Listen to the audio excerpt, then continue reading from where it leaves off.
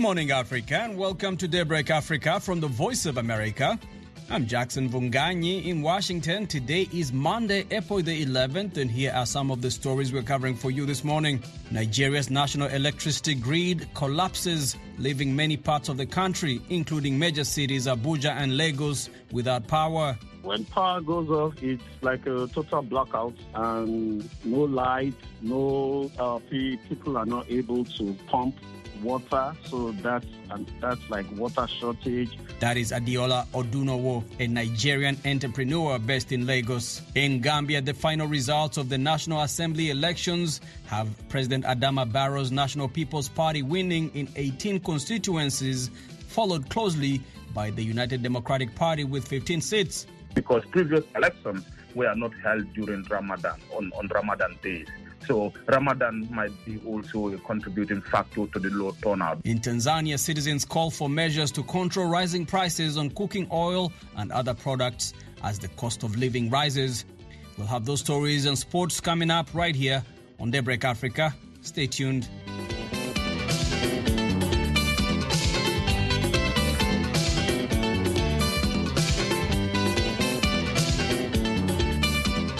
And for our top story this past weekend, Nigeria's national electricity grid collapsed, leaving many parts of the country, including major cities Abuja and Lagos, without power.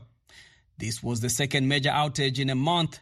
Records show that Nigeria's power grid, which serves an estimated 117 million people, has experienced multiple extensive power outages in recent years, often resulting in widespread blackouts. Nigerians are now calling on the government to adapt renewable energy solutions to the constant outages that affect their homes and businesses. The blackout actually happened around the country. It was like a national blackout, except for maybe some parts of Abuja, which is like the seat of government. The blackout went around because I was in touch with some people in Ogun State, some people up north. Everybody had the same experience. That is Adeola Odunowo, a Lagos-based entrepreneur. He describes what happens during a power outage in Nigeria's commercial capital, which is also Africa's largest metropolis. When power goes off, it's like a total blackout and no light, people are not able to pump water, so that's like water shortage. And of course, the diesel prices go up because more and more people have to now own their generating sets as alternative power supply. Many Nigerians are now turning to alternative sources of energy, including solar, to power their homes and businesses. Lucy Essien is a Nigerian reality TV star and entrepreneur. She says that power issues are exacerbated by the fuel shortage in the country. At a stretch, we can actually lack light for like 4 days straight. And then with the fuel scarcity now, I've bought fuel every single time, 4,800 naira, and it lasts for just 2 days. So imagine the money that is going into just being able to have constant light in my house. That's a small generator that is just carrying maybe one AC, one fan, and maybe a fridge. That's it, and it's already costing that much. If solar is considered and actually implemented in Nigeria, it would really go a very, very, very long way because it's fresh. There's no noise. There's no soot. There's no need to buy any fuel. All you have to do is just wash it. So maintenance is really, really low. Studies show that the Nigerian solar market is among the fastest growing in Africa. However, that it still has a long way to go if it is to serve the needs of the majority of the country. Victor Bessie runs a solar energy company in Nigeria. He encourages people who are impacted by the blackouts to invest in alternative energy sources that might seem costly in the beginning, but often have long-term benefits. Solar is one of the most sustainable renewable options out there. Solar is an asset. Solar is not a liability. One of the biggest plus customers get for going solar is how it helps with noise pollution and environmental pollution. In Nigeria, much of the investment in green energy has been a private sector-driven initiative. However, the Nigerian government says that it plans to install 5 million solar home systems and mini-grid to serve over 25 million people. I believe that renewable energy isn't even the future anymore. It's the now. In Gambia, the final results of the National Assembly election were announced Sunday morning by the Independent Electoral Commission. The results have President Adama Barrow's National People's Party winning 18 constituencies, closely followed by the United Democratic Party UDP with 15 seats. According to the commission, 962,157 people were registered to vote, with 492,754 ballots cast and voter turnout put at 51.2%.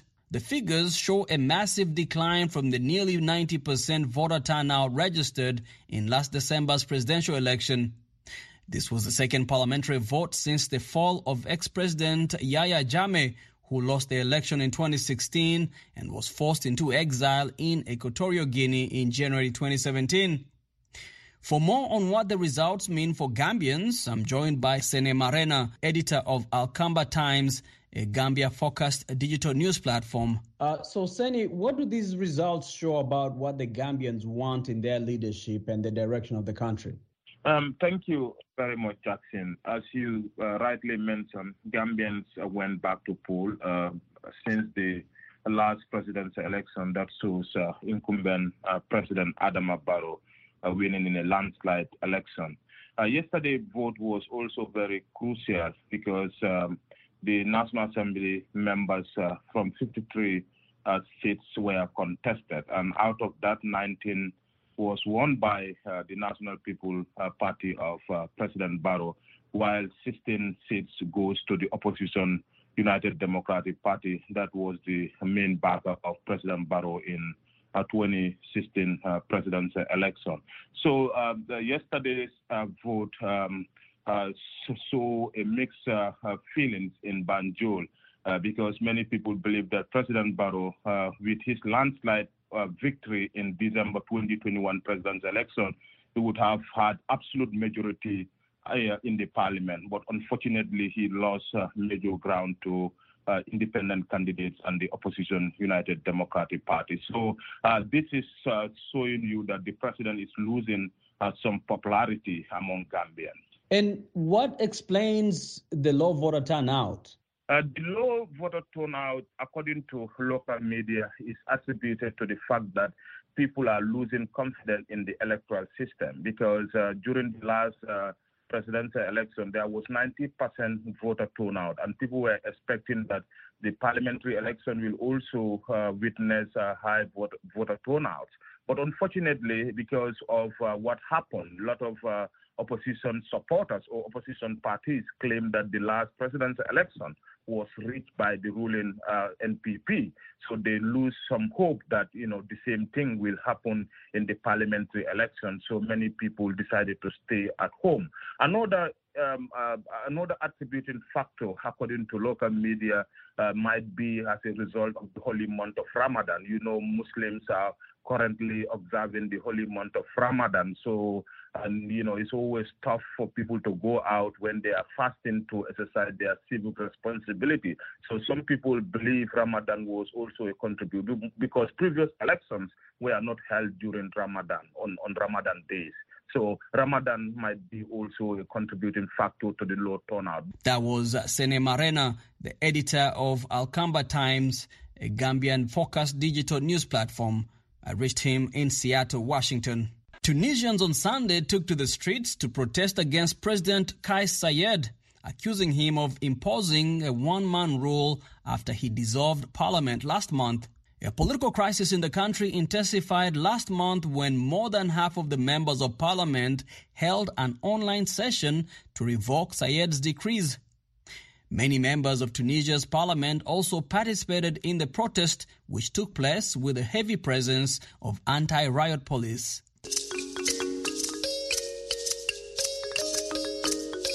The Kenyan Treasury on Thursday announced the budget for the financial year 2022-2023 starting in July.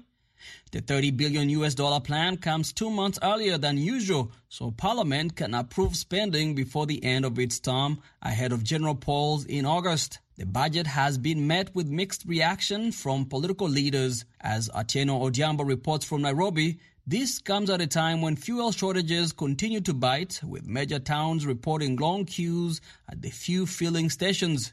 Last week, Treasury Cabinet Secretary Ukur Yatani read the last budget under President Uhuru Kenyatta's tenure at the National Assembly building. The budget is expected to continue to allocate funding to President Kenyatta's Big Four agenda, which is aimed at boosting manufacturing, universal healthcare, housing and farming. The announcement comes as many Kenyans are still struggling with a slowing economy affected by the COVID-19 pandemic, drought and the war between grain exporters Ukraine and Kenya, all of which have sent prices for basic commodities skyrocketing. Yatani, however, maintains that the budget is friendly to citizens and high taxes have only been imposed on non-essential and luxury goods. I confidently assure you that this is a Mwananchi-friendly budget. You will see for yourself that whatever we are proposed to do is for the greater good of the Kenyan public. The issues where we are raising tax, things that have been a social problem to our community. Look at the issues of gambling. Look at the issues of betting. Look at the issues of advertisement for alcoholic products. They contribute revenue, but they do not contribute the social fabric of our community. The Kenyan youth are very fragile, and therefore they need to be protected from too much exposure in terms of those social vices that are going to derail not only their education but even their health.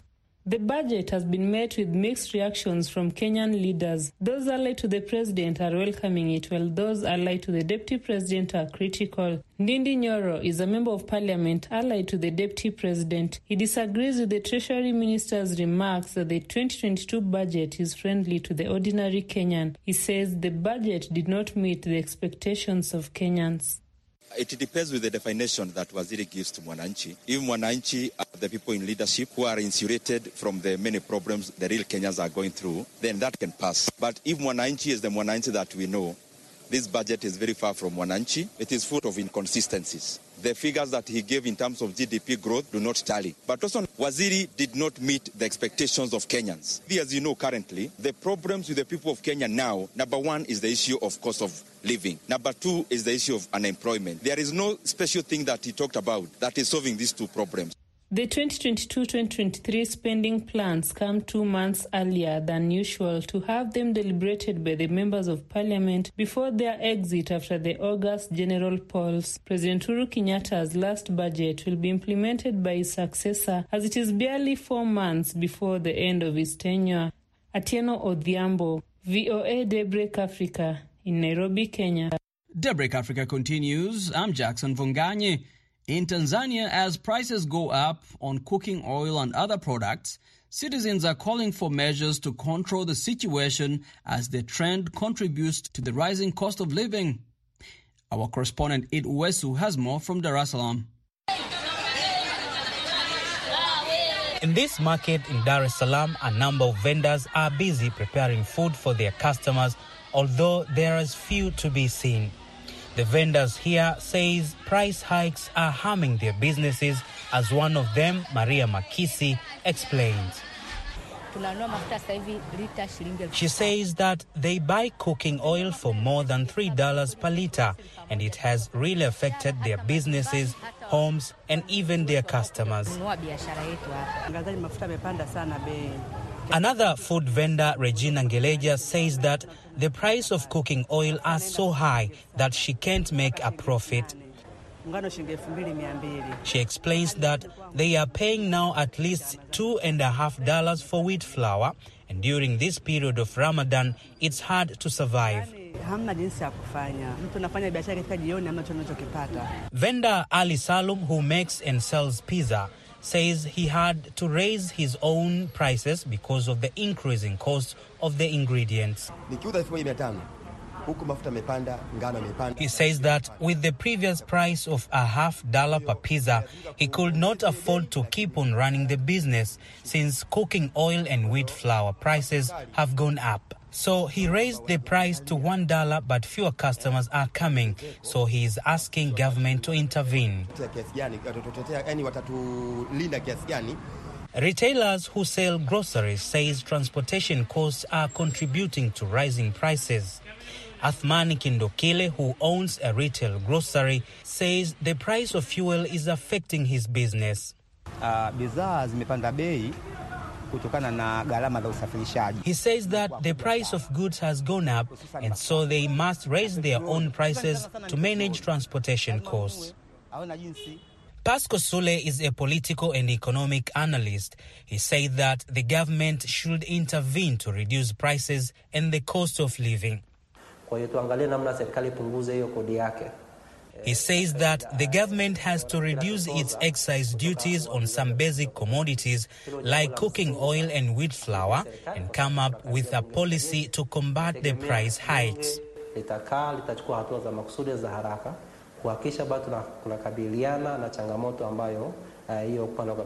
In Dar es Salaam, a litre of petrol sells for $1.23, up from $1 last month.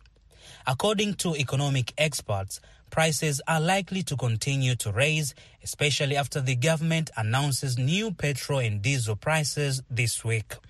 Reporting for Daybreak Africa, I am Idi Wesu, Dar es Salaam, Tanzania. The reluctance of many African countries to condemn Russia's invasion of Ukraine has caught many observers of Africa's international relations by surprise. Last week, Nigeria, South Africa and Kenya were among a dozen African countries that abstained from a UN General Assembly vote to suspend Russia from the UN Human Rights Council. The resolution passed, though several countries with historical ties to Moscow, including Ethiopia, Angola and Zimbabwe, voted against the move. A Nigerian international relations expert says Russia's invasion should be condemned because it violates international law. It's also a threat to global stability and should be a source of concern for African countries. Mike Mbonye reports from Lagos. David Aworawo is a professor of international relations and strategic studies at the University of Lagos. He says Russia's invasion of Ukraine is a violation of all post-World War II treaties. The invasion of Ukraine by Russia a little over a month ago is a violation of international law to the extent that the avenues for peaceful resolution of the conflict were not exhausted before Russia went to invade Ukraine unprovoked. So it's a violation of international law, it's a threat to international global stability, and that is why it is concerning to all lovers of peace around the world. And that's why world leaders have responded with sanctions the way they have. Aworawo says Russia's invasion of Ukraine should be of concern to African states. In Africa, too, we have very big states surrounded by not too big ones, small ones, in terms of economic ability, in terms of military capability, and other indices of power. For instance, Nigeria's population, its economic resources and all that is almost equal that of the other 15 countries in West Africa. Nigeria is about 200 million. West Africa is a little less than 400 million. The same as South Africa also is to Southern Africa. So to the extent that African states, have unequal power and strength. Aworawo says African states should be concerned about the need to maintain global stability and international law. He says diplomatic avenues should be used to resolve differences and conflicts to prevent the Russia-Ukraine experience in Africa. This is Mike Mbonye for VOA News in Lagos.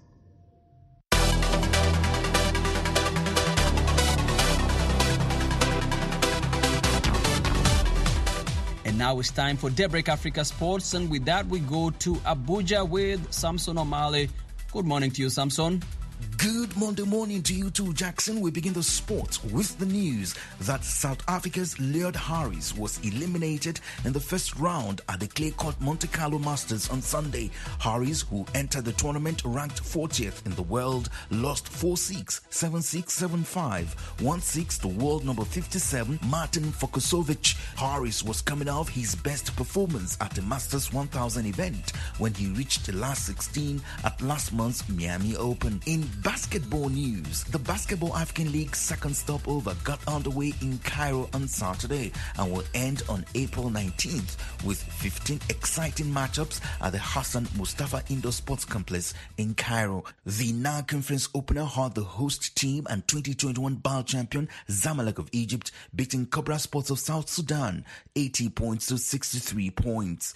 In athletics, Victor Kipchirchir defended his Eldoret City Marathon title on Sunday, winning in a time of 2 hours, 13 minutes, 10 seconds to become the first athlete to defend the Kenyan-organized Eldoret City Marathon. Michael Mutai and Josephat Bet placed second and third in 2 hours, 13 minutes, 23 seconds and 2 hours, 13 minutes, 58 seconds, respectively. Emily Chibet Kipchumba took the women's crown as she ran 2 hours, 29 minutes, 58 seconds to beat Shailene Jepkori and Lillian Chilagat, who finished in second and third place. In boxing news, Emmanuel Tego of Egypt failed to impress as Ryan Garcia claimed victory in his first fight for 15 months with a dominant points victory at the weekend. The American lightweight extended his record to 22 wins with no defeat with a 119-110, 119-110, 118-109 victory over Tego. It was the first time Garcia boxed the 12-round distance and the first time he fought past 10 rounds since a pair of 10-round decisions in 2018. And now to Egypt, where Zamalek Vice President Mustafa Hadhoud has resigned from his position a few days after he was caught stealing a medal. Zamalek lost the Handball Egypt Cup final last Friday to Sporting Club of Alexandria, who secured the first title after winning 33-30. A video emerged following the game showing Hadhoud putting a gold medal in his pocket. Following the incident, an emergency board meeting was held on Saturday morning to discuss what happened and resolve the issue. A few hours later, Hadhoud resigned from his position, effective immediately, despite claiming to have taken a silver medal and not a gold medal. And finally, Sudan has been confirmed as host for the Sekafa Under-20 Championships, which will also act as the zonal qualifiers for the Under-20 African Cup of Nations. And that's it on Daybreak Africa Sports. I am Samson Omale in Abuja, Nigeria. It's back to you, Jackson, in Washington. And that's it for this edition of Daybreak Africa. We thank you for spending this morning with us. For more African news and features, visit our website at voanews.com. Connect with us on all social media platforms. We are on Twitter, Instagram, Facebook, and on YouTube, where you can watch our videos. Until next time, I'm Jackson Vunganyi in Washington, wishing you a great week ahead, Africa. VOA brings you the best in African music on the African Beat. African Beat showcases the latest and the greatest of contemporary African music, from Bobo music to hip life, bongo flavor to soukous, Afrobeat to Ndombolo and Makossa to Kwaito. The African Beat on VOA has it all. And it's happening right here, Mondays through Fridays at 09:05 and 20:05 UTC, right after the international news. Hello, I'm Douglas Simpoga, host of VOA's Reporters Roundtable. Join us every Thursday as we discuss important African topics and events. I'll have a panel of African journalists and expert guests to discuss the topic at hand. We take a deeper look at important African news topics. That's Reporters Roundtable every Thursday at 17:30 UTC, right here on VOA Africa. Hey, sports fans, brighten your day by tuning into the sunny side of sports, Monday through Friday at 16:30 and 18:30 UTC. Join us on Facebook at facebook.com/VOA Sunny and on Twitter at VOA Sunny Sports. Or check out the blog at blogs.voanews.com/sunny. It's the sunny side of sports right here on the Voice of America. Hello, Africa. This is Peter Clotty, host of VOA's Africa Weekend show, Nightline Africa. Tune in. You will be glad you did. Nightline Africa is a fast-paced, tightly edited news show designed to keep our listeners engaged from beginning to end. Nightline comes to you live from the Voice of America on the following shortwave frequencies: 6080 kilohertz, 49.3 meter band, and 15580 kilohertz, 19.2 meter band.